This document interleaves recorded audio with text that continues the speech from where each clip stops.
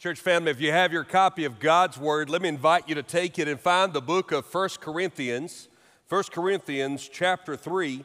And when you find 1 Corinthians chapter 3, let me invite you to the 18th verse. 1 Corinthians chapter 3, and I'm going to preach this morning from verse 18 down through verse 23.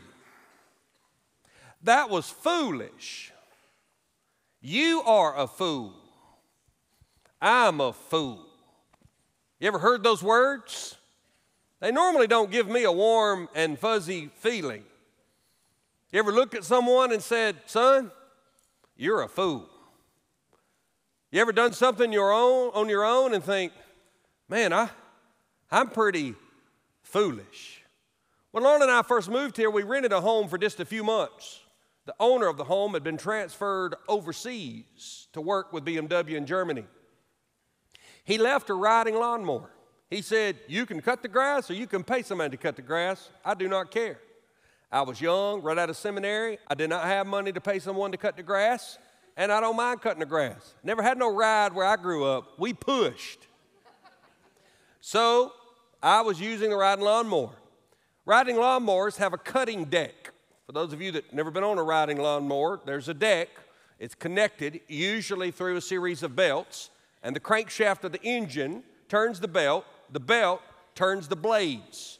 The cutting deck can be wide or narrow depending on the width of the lawnmower, the amount of grass you have to cut. It's always the part that sticks out that says not a step, but you step on it anyway whenever you get on the lawnmower. Cutting decks have to be leveled. In other words, they can get off. And so I was cutting one day and I noticed all the grass was whacked sideways.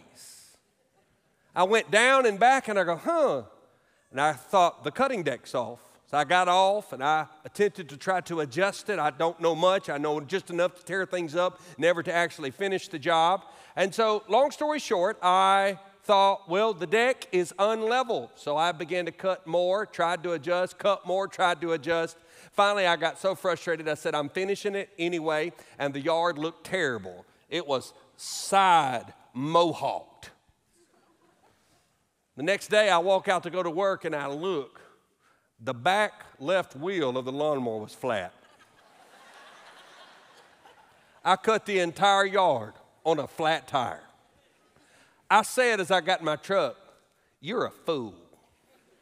When I was in high school, I had a job working on a land surveying company. My dad was a registered land surveyor before he became a pastor, and so he taught me to land survey.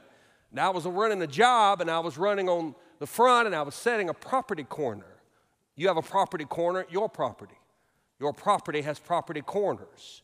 Most of the time, you'll see stakes above the ground. They don't last. They rot. They can be hit by lawnmowers, especially those with flat tires.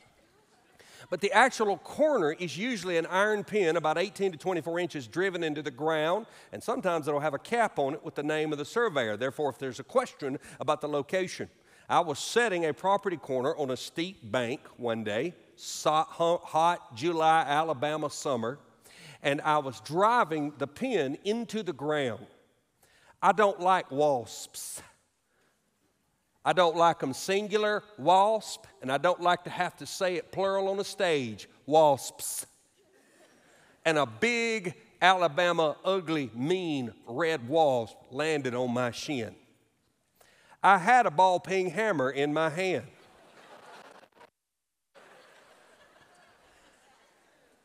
I'm a fool. The wasp lived. I thought I was going to die. We all do things in our life where we think, what was I thinking? And just when we think we couldn't do things more foolish, we have children.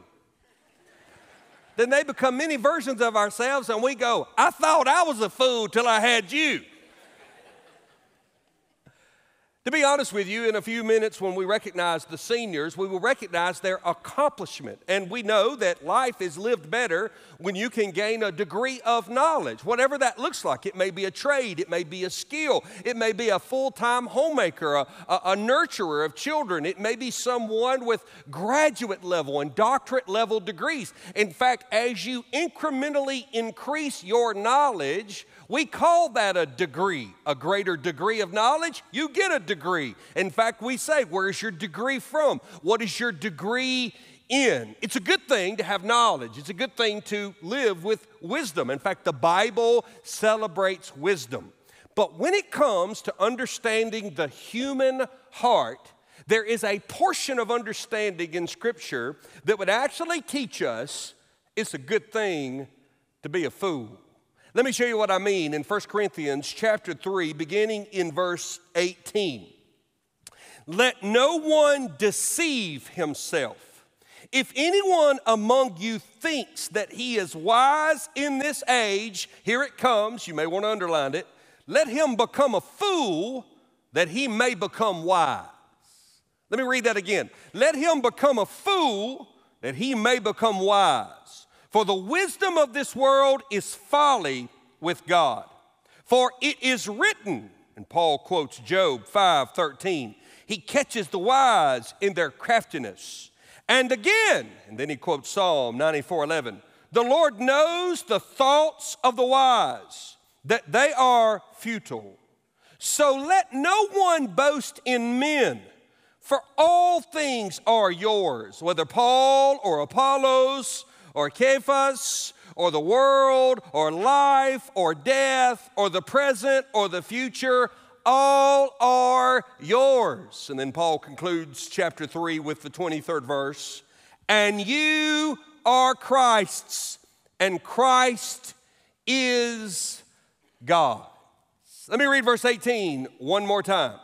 Let no one deceive himself. If anyone among you thinks that he is wise in this age, let him become a fool that he may become wise. For those of you who are guests of ours, and we'll have many today, we're walking through the book of 1 Corinthians verse by verse, and we're in a current sermon series called Follow the Leader, because that's exactly what the Corinthians were not doing.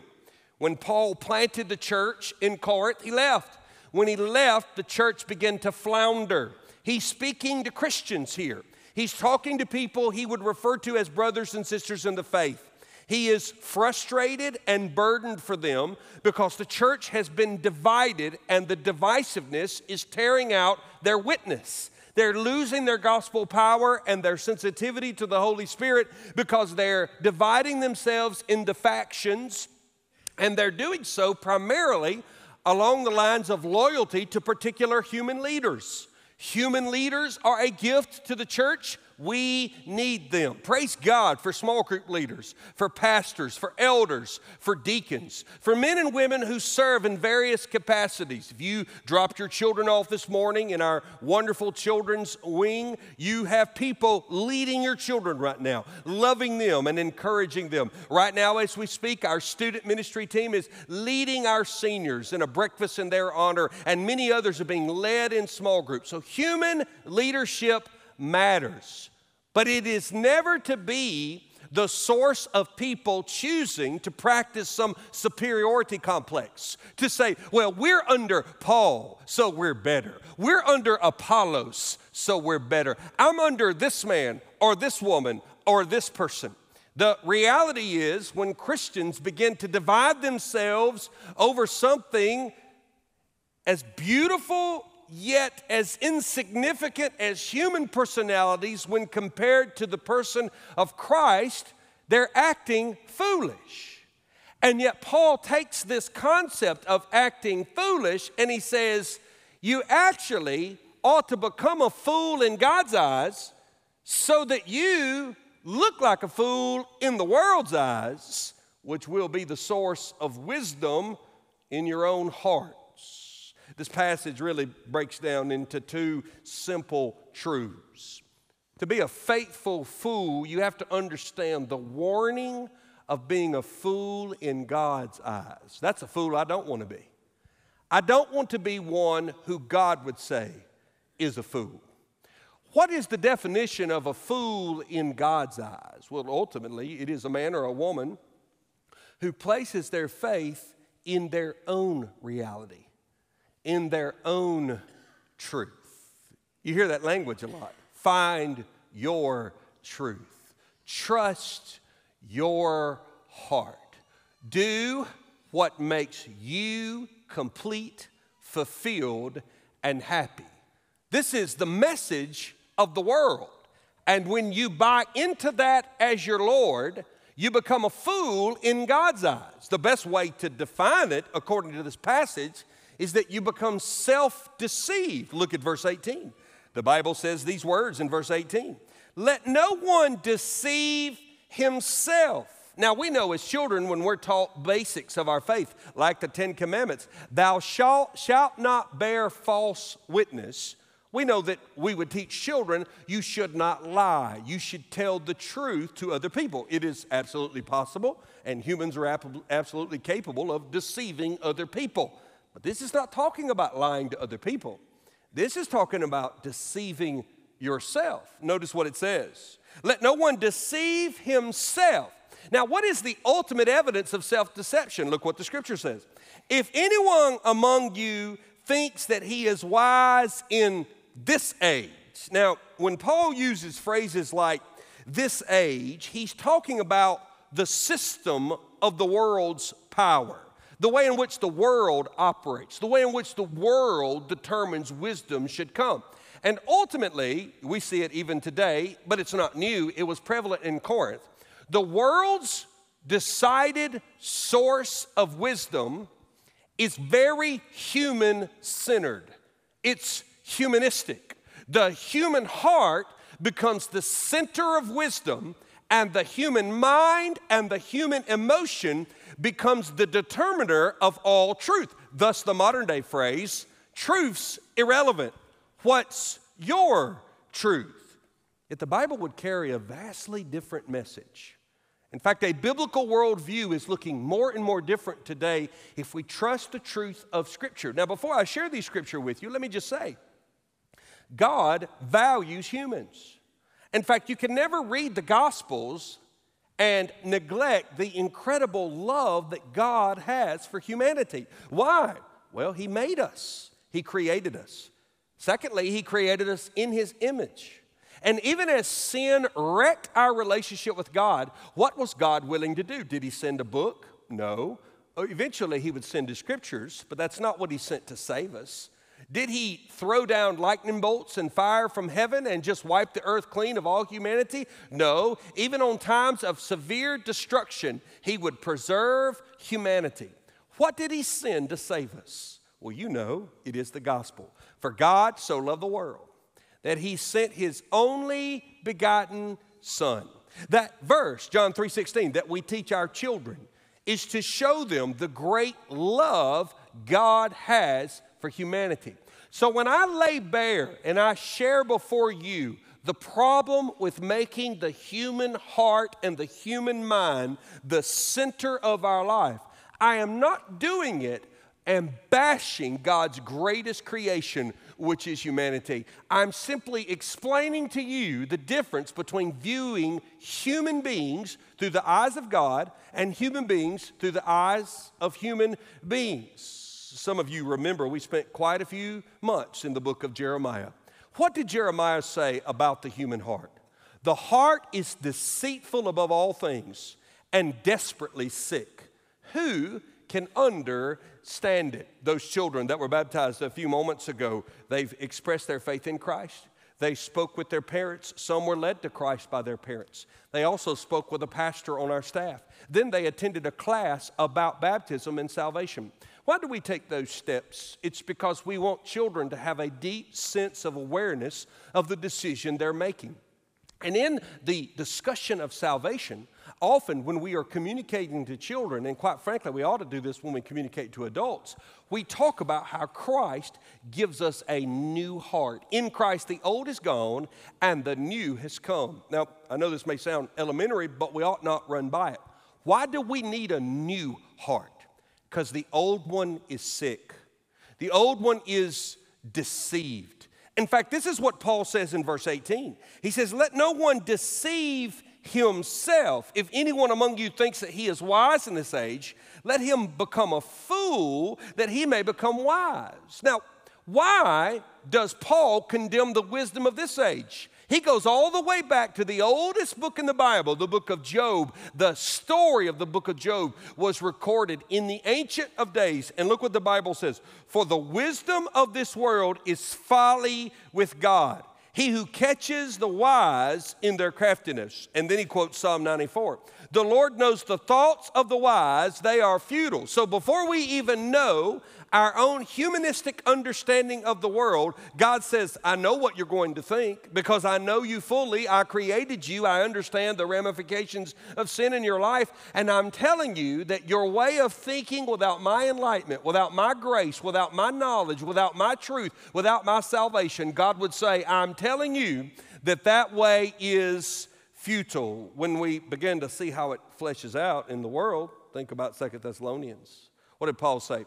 The coming of the lawless one, he's talking about the Antichrist, future tense. The coming of the lawless one is by activity of Satan with all power and false signs and wonders and with all wicked deception for those who are perishing.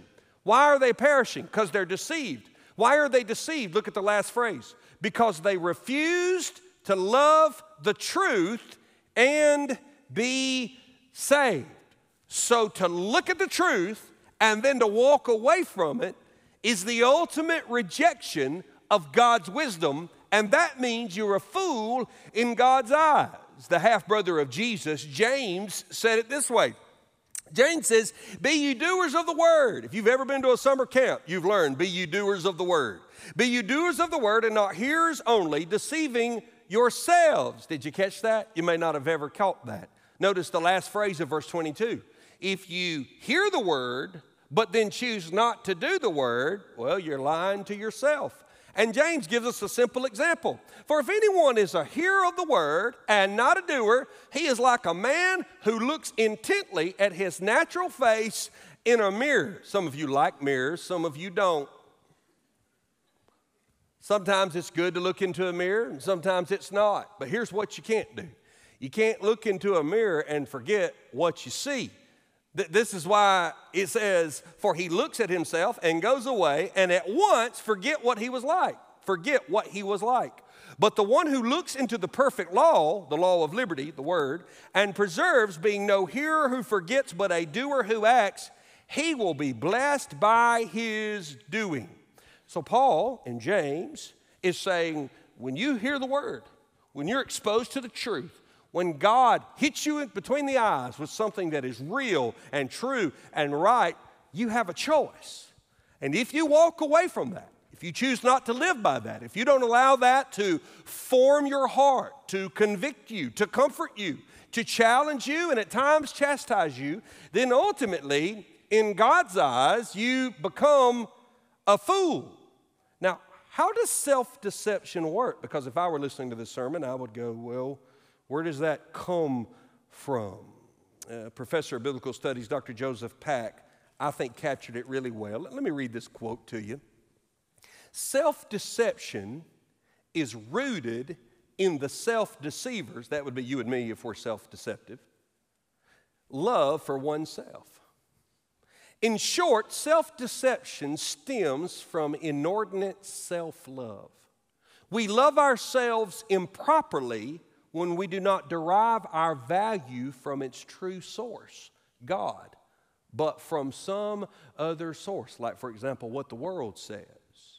Now, Dr. Pack goes on to say, we deceive ourselves because we know and reject the truth.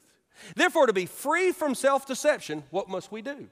We must love the truth, which means we must love God above all things.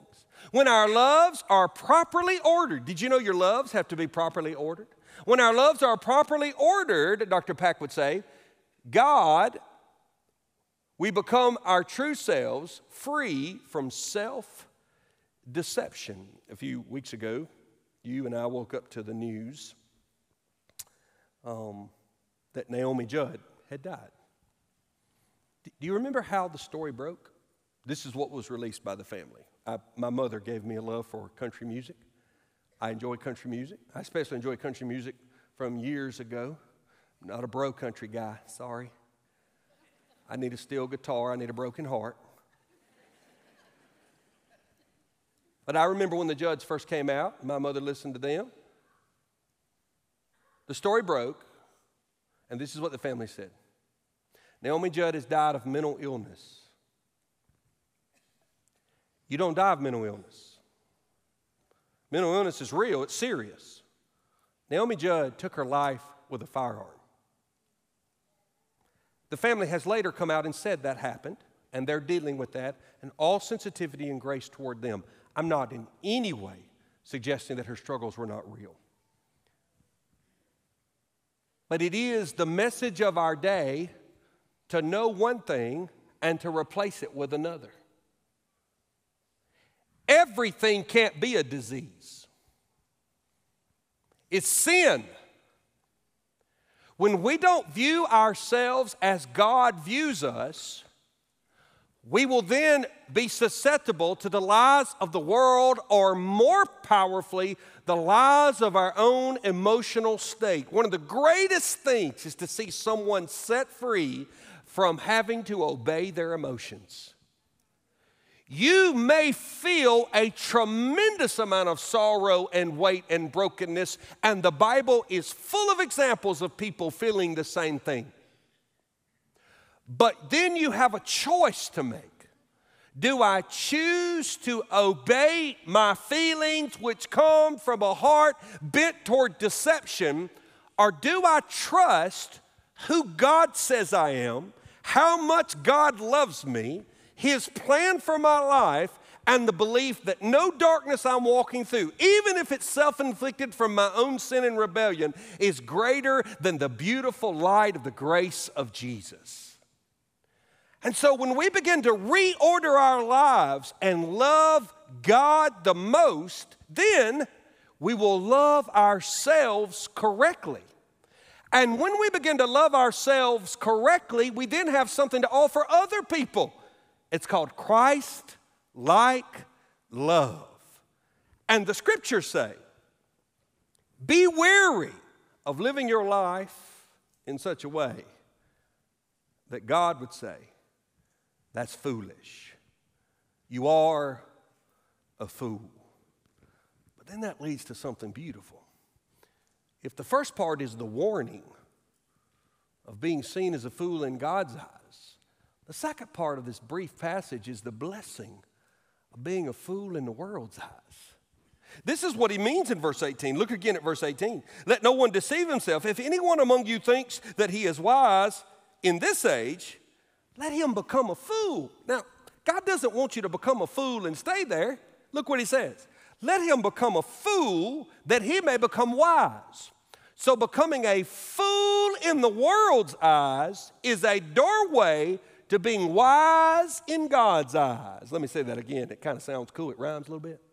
Becoming a fool in the world's eyes is a doorway to becoming wise in God's eyes. In other words, when I am serious about ordering my life, loving God first, obeying His word, trusting His Son, I'm going to look different than the world, and the world will classify me as a fool. In fact, when we begin to unpack this in the scriptures, I'm reminded of what we saw in verse 18 of chapter 1. What does chapter 1, verse 18 teach us? I gave it to you many times during that first series. For the word of the cross is folly. The word folly is foolish to those who are perishing. So the world says, you're going to put your whole faith in a dead carpenter from Israel 2,000 years ago? That's foolish. Certainly have we not advanced beyond that. For the word of the cross is folly to those who are perishing, but to those who are being saved, it is the power of God. How does the power of God come into our life? Well, first and foremost, we have to have our relationship with God reconciled. The problem between me and God is not God, it's me. Yet God, who loved me, knew I would be sinful, and sent his Son to die for me before I was born. And so that gracious God then offers salvation to me upon my faith and repentance. I trust him and turn from being considered wise in the world's eyes. And what do I believe when I believe in Jesus? Is he just a nice personality? Is he a wonderful rabbi? Is he a gentle teacher? Is he a miraculous, supernatural force? There are a lot of people who would like to redefine Jesus. What does Jesus say about Jesus? What do the men and women who knew Jesus say about Jesus? It's in the book. I'm holding it. Jesus is the Son of God, the second person of the Trinity. He is the Christ.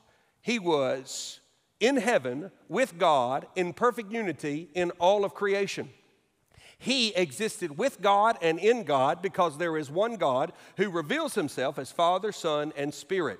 Yet before the foundations of the world, God in his sovereign wisdom made the decision to create a world he knew would rebel, allow it to rebel for his greater glory, and send Christ in the form of Jesus, who took on flesh in the womb of Mary, was born, lived a sinless, perfect life, never once broke God's law. Therefore, he was the first human being, both being fully God and fully man, who actually could die, go to heaven, and say, I deserve to be here, for I never failed you. And yet, while he deserved a righteous death, he died an unrighteous death in our place, for the wages of sin are death. And upon his death, his shed blood paid the price for the sins of the world. And that is sufficient for any and all who would believe. Upon his resurrection, he then defeated the curse and the power of death and showed death that you now are on borrowed time. This is why the Bible says he was the firstborn among those who've resurrected. Other people were resurrected in the scriptures. Lazarus got raised from the dead. Jairus' daughter was raised from the dead. There were many who were raised from the dead. But one thing different between those and Jesus is all those people eventually died again. Jesus is the first one to be raised from the dead, never to re-enter the grave again.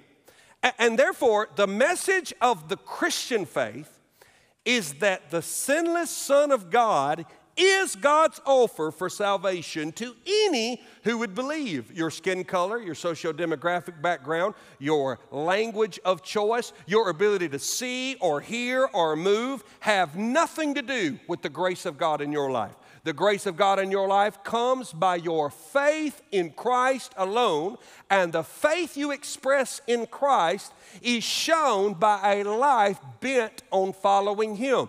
You do not do right for Christ to love you, but upon your faith in Christ and the indwelling power of the Holy Spirit which comes into your life at your salvation, you now have a new heart and a new desire to want to serve the Lord. And the more that takes root in your life, the more the world would say, look at that fool. You don't believe me? Just compare what I expressed, what I preach and teach, what other faithful men and women teach from God's Word with the headlines of our day. Let's make a little list.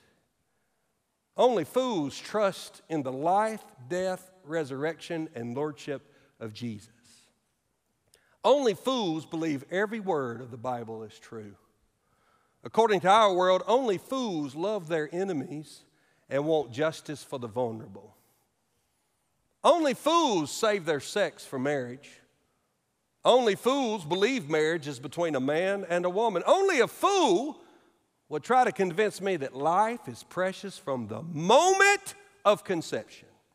Only fools understand that God, not you, chooses your gender. And only a fool believe they're on the earth for the glory of God and to be used so that others may know Christ. Church family, I'll be a fool. I hope you'll be a fool with me. Because when I look at all he has offered and the joy and reward and blessings attached to the truth of his word, and then you go look at the world. Go see what a humanistic, man-centered worldview does. It breeds death, depression, discouragement, divorce. It does nothing to satisfy the longing of the human soul. Why? Because it's not from the Creator. It's from the created. I would much rather base my life on the one who made me than on those who, like me, were made by Him. And when we begin to unpack this passage, there's one more truth I want to give you, just one more. Remember that I told you that the division in the Corinthian church was because people were fighting over whose leaders were the best? Whenever you do that, whenever you divide and say, well, we're better than you, you're basically saying, I got something you don't have. I mean, go watch preschoolers play. Everything's good till somebody shouts mine. And then it's over with. I mean, the brass knuckles and the switchblade knives come out, and it's a brawl because somebody said mine. If anybody's ever tried to argue with me over the inerrant sin nature we're born with, I ask them to look at their children. You never have to teach a child to say mine. You have to teach things like share and love and hug and together and cooperation. They come out, mine, mine, mine. Well, adults are no different. My church is better than yours. My leader's better than yours. My Holy Spirit experience is better than yours. And then we begin to divide one another.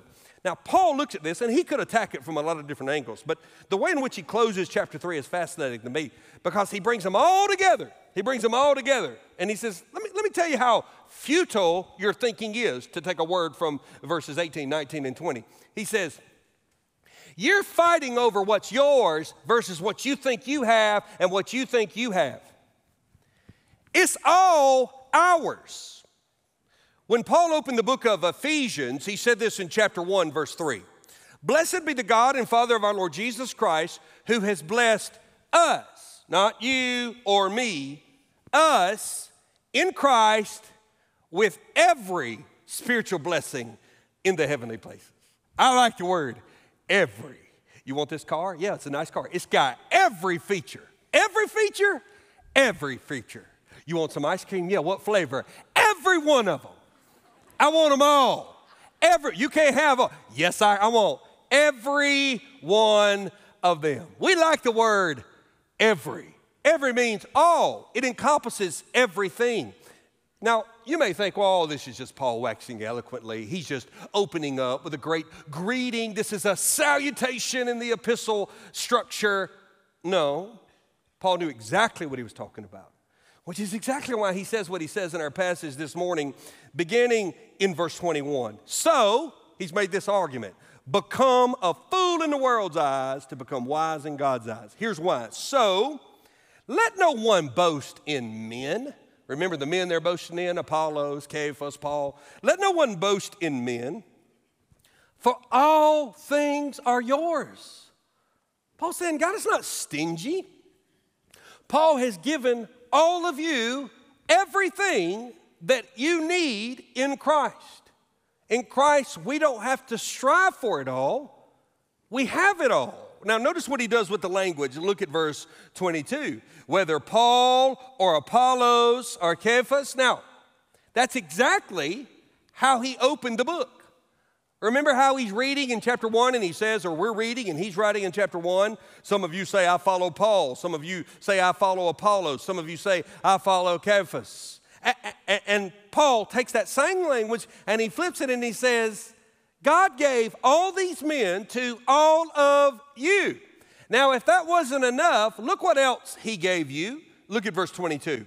Whether Paul or Apollos or Cephas or the world or life or death or the present or the future, all are yours. So, taking that word every, in him we have every leader. Every preacher that's ever preached God's word faithfully, I can listen to. If I can't listen to him, I can read him. Every leader that's been given to the church has been given to all the church. But we don't just have every leader, we have everything. The world, I seem to remember, he's got the whole world in his hand. Now, does this mean that God gives me material possession of everything in the world? No. But I've never had to pay for a breath of air. Any of you can have all the water you want to drink. And every opportunity afforded every other human being is afforded you within reason. I recognize there are limitations in government and in control. I recognize that people come into this world with a great deal of challenges, but the world is ours. There is no entry fee to pay when you exit the womb of your mother. And then he says, life. Every day. What did Jesus say? In him is life, and that life is the light of men. Every hope. How does Christ give us death? Well, if you were ever fighting for your king in the ancient world and he told you to go defeat an opposing king and defeat him unto death, what would you bring back? The dead body of the opposing king. In fact, we saw righteous men experience this. Remember when John the Baptist was executed by Herod due to the bitterness and anger of his wife, Herodias? Because John the Baptist preached against the sin they were living in. And she said, I want his head on a silver platter. She was delivered his death. How does Christ deliver death to us? He killed it. Death is dead. It is nothing more than a doorway. If Easter Sunday morning did anything, it brought death's head on a silver platter to us. It's given to us. And not only is death given to us, the present, every moment is given to us in Christ. And then if you're worried about the future, as many people are, don't be worried. Don't be foolish in God's eyes. Be a fool in the world's eyes. People will say, are you not worried? Are you not worried? He's got the whole world in his hand. What happens if nuclear holocaust breaks out and you lose your life? I'm going to be with Jesus. Because he defeated death. And he gave me hope. Well, what do you think is going to happen if gas gets to $16 a gallon? I'll buy less of it. I'll be walking. Bicycle. I don't know. I don't know. I know preachers preached during world wars, during Vietnam conflicts, during Civil War. I know churches function during great epidemics of the past. I know that there were great pandemics in our history. All I know is that God sustains his people, and that the people who are not sustained physically are sustained spiritually in him. So I have every confidence that he gave me the future and the present and death and life in the world and every spiritual leader. I have it all in him. So why would I ever resent you for being blessed? Why would I ever want us to be divided over something as superficial as who's leading what? Who's doing this and who's done that? We ought to be the biggest cheerleaders for any kingdom work of God that happens in the Scriptures. And this is why. Because all that belongs to all of us. And guess who we belong to? Christ. Look how it closes. And you, verse 23, are Christ. And by the way, who's Christ? Look at the end. And Christ is God. So my God sent his only Son to make me his through Christ. Just after he graduated, and thinking about Graduate Sunday from Wheaton College in 1949, Jim Elliot wrote these words. It's famous now. You've read the quote. He is no fool who gives what he cannot keep to gain that which he cannot lose. October 28th, 1949. 7 years later, he and 4 or 5 other missionaries were speared to death in the Amazon jungle, trying to engage an unreached people group for Jesus. Lost his life as a young husband and father. His wife stayed and continued the mission work. And today there are many believers in that tribe because the world said, you fool, why would you go? And Jim Elliot said, he's no fool. to give up what he cannot gain in order to gain what he can never lose. So as your pastor, I have to tell you, I don't want you to walk out here and in the English sense go act like a fool. But when it comes to the spiritual sense, I want you to be a fool in this world's eyes so that you're wise in God's eyes. And let me tell you why. He's enough. He's enough. Let's pray together. Father, thank you for your word. I pray now for the reception of your word in people's hearts. It is normally during this prayer that there are two people in this room. Some are thinking about leaving. They're packing up their bags, collecting Bibles and children, and thinking about rendezvous and lunches. I pray you'd grab their attention for just a moment. Because the second group of people are people who are choosing to reflect and digest on your word. If I have said anything that is not driven from the meaning of this text, Lord, you just remove it from our minds right now. But for the truth that has been proclaimed, for the word of God that has been read, help us to become fools in this world's eyes. You put within every heart in this room the desire to be affirmed, accepted, loved, recognized, encouraged. There is no sin in longing for affirmation, in longing to find significance, in longing for acceptance, for love. The sin comes when we go to the world to meet those needs. The greater solution is to find our acceptance, our affirmation, our love, our truth in you and in your people. May we not only be fools for you, may our love and encouragement of one another look over the top, look foolish in the world's eyes. Lord, you are enough. And our abundance in you is more than enough to say to this world, count me a fool if you want. As for me and my house, we will serve the Lord. I'm going to say amen, and we're going to stand, and we're going to be reminded in Scripture that He is enough. For those of you who are guests of ours, every Sunday, tremendous people are willing and ready in our prayer room in the concourse to pray with you. If you want to come to this altar and kneel and pray, you are welcome to do so. If you want to speak to a pastor, we're here.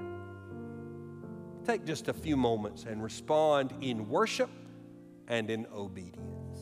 Father, thank you that you are Jireh. You are enough. In Jesus' name,